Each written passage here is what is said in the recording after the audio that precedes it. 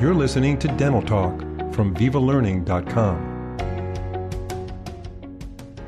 Thanks for joining us for this Viva podcast. Today we'll be discussing fluoride varnishes for use as a preventative tool for your pediatric patients. Our guest is Dr. Carla Cohn, a practicing dentist in Canada and is a clinical instructor in pediatric dentistry at the University of Manitoba.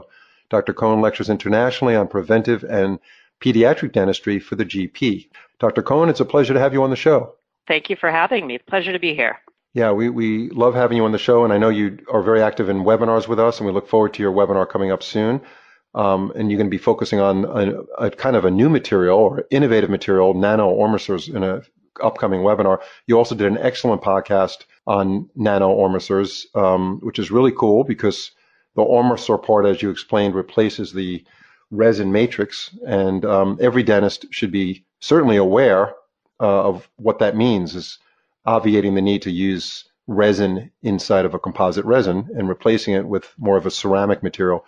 So that was very cool to hear about that. Today we're going to be talking about fluoride varnish. So to begin, let's ask you a very simple question. What's the purpose of fluoride varnish in dentistry? So fluoride varnish has been around for a number of years and is gaining more and more traction. The purpose of fluoride varnish in my practice, seeing a pediatric population only, is for prevention. It's for mineralization. And I use the word mineralization because I don't like to call it remineralization. We remineralize with calcium and phosphate. Fluoride changes the makeup of enamel. It changes hydroxyapatite to fluorapatite, fluorohydroxyapatite. And by doing so, what it does is it hardens the tooth structure. And we want to harden that tooth structure when we're talking about prevention, because harder tooth structure makes it harder for acid to destroy our tooth, harder for cavities to appear. So in a pediatric practice, fluoride varnish is one of our best friends in terms of prevention and a very valuable tool for that prevention. So the fluoride varnish is a 22,600 part per million product with fluoride, of sodium fluoride, or 5% sodium fluoride. By and large, almost all of our fluoride varnishes have that same makeup. And the one that we're using in our office on a routine basis is Pro-Fluoride from Voco. So what happens is the fluoride varnish is being uptaken into the outer surface of the tooth and deposited there. So it basically changes the chemical makeup and increases the hardness of our tooth and makes it more resistant to decay. Now, this is essential in a pediatric practice. Is this something that's absolutely essential in all practices that treat young adults and older patients? I mean, is this something you recommend as part of the treatment plan of every patient? Absolutely. I think that this is a huge part should be a huge part of every practice. And using a fluoride varnish, we use it for our kids in our practice on a regular basis on their recalls. So they come in every 6 months for their prophylaxis and fluoride varnish application. Our higher risk kids we're bringing in more frequently, and they get more frequent fluoride varnish application. It's the absolute easiest thing to apply fluoride varnish. When you compare it to other types of fluoride applications, like a fluoride gel or fluoride mousse, the fluoride varnish, you brush it on, and it literally takes seconds to put on. Seeing it our pediatric population, and we're starting our checkups by the age of 1. That's our standard of care, is to see patients first tooth, first checkup. So our examinations start at the age of 1. Well, there's no way on earth you're going to be able to get a fluoride rinse or a gel or a mousse into a patient of that age. We absolutely need to have a tool like the fluoride varnish that we can literally paint on. And if you've not used fluoride varnish for a number of years, you need to revisit this. Fluoride varnishes have changed since the old days of that yellow fluoride varnish that we used to put on a number of years ago. The Pro-Fluoride from Voco is a transparent varnish, and it doesn't have that same stickiness that our old varnishes used to have. It comes in a number of flavors that are kid friendly, and it's just so easy and dentist friendly, hygienist friendly, patient friendly to place that I often say when I'm out giving courses and teaching, if there's one thing that you take home from today's lecture, workshop, course, whatever it is that we're doing, switch your patients over to a fluoride varnish instead of your gels and mousses. It's just so much easier and so much more effective than our fluoride applications from other different methods. Yeah, so if you're using a gel that's applied usually in like a little tray that gets inserted into them. So can you go through real quickly the clinical application of a varnish? What do you have to do to the enamel first before you apply it, and how long does it stay on? You want to use Pro-Fluoride as an example by Voco. Yeah. And compare that to a gel in a tray or a mousse. Yeah, it's so easy. There's no preparation required whatsoever. These come in, the Pro-Fluoride from Voco comes in prepackaged individual packages. You peel it back. There's a brush in there. There's no separation of the fluoride. The Pro-Fluoride doesn't separate. You stick your brush into the Pro-Fluoride and you paint it on. So we'd use it for our kids that have come in and they've had the scaling and prophylaxis, so your traditional type of a cleaning type of an appointment. We use it for those kids, but also for our younger kids.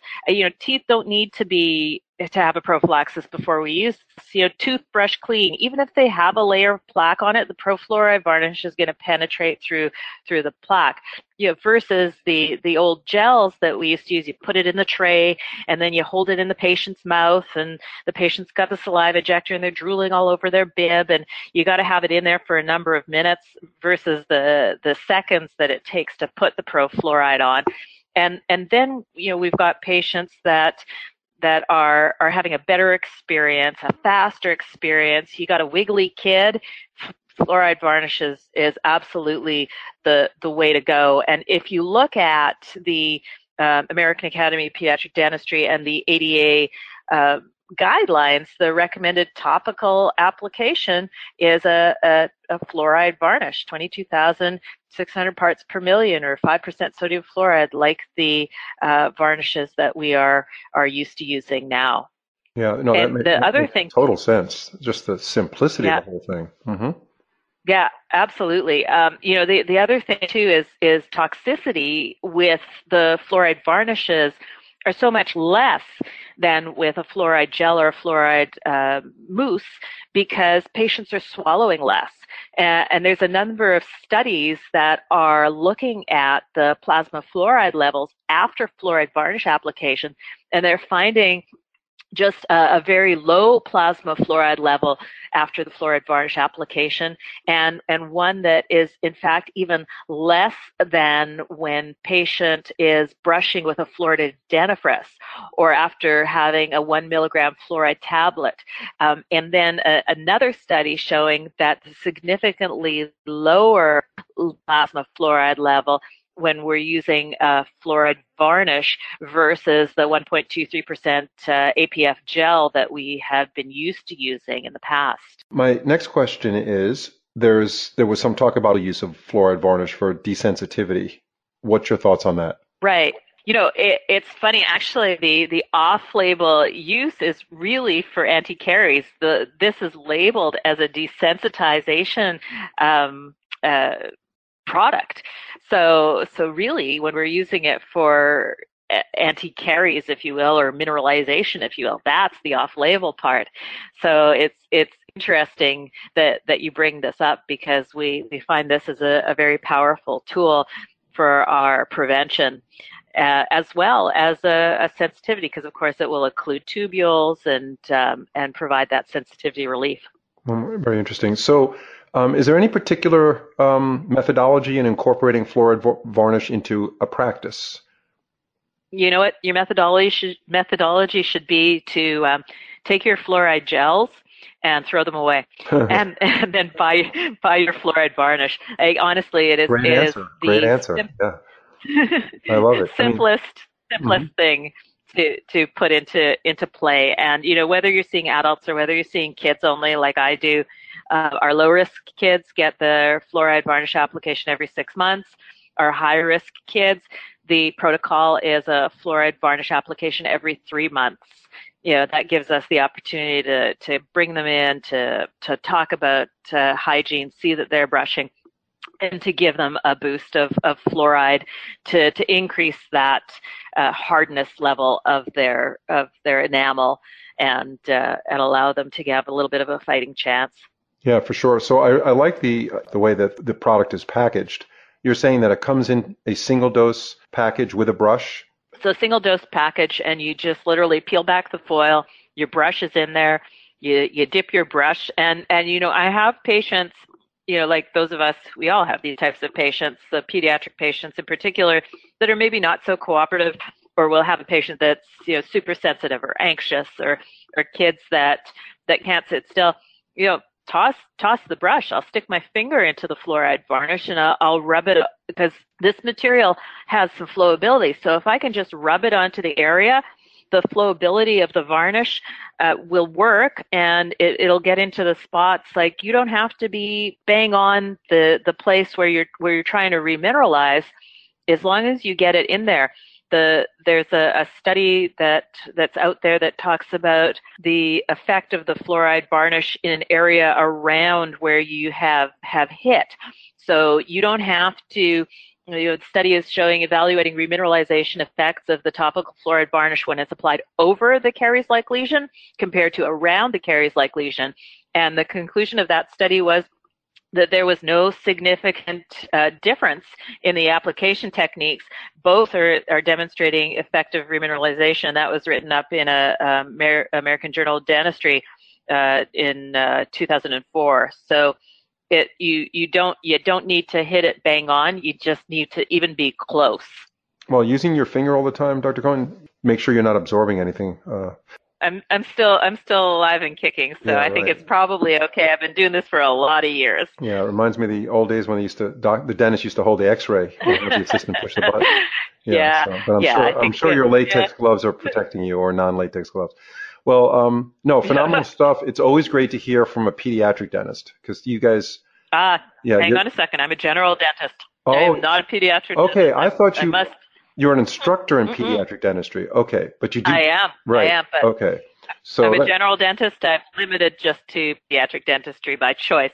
All right. Well, that's in some ways also very, very good, because you're connected to the GP's life, and and by also you're treating patients that can be difficult, and you're kind of being pushed down the road of simplicity. You certainly want to have procedures that these patients can tolerate in the most compliant way.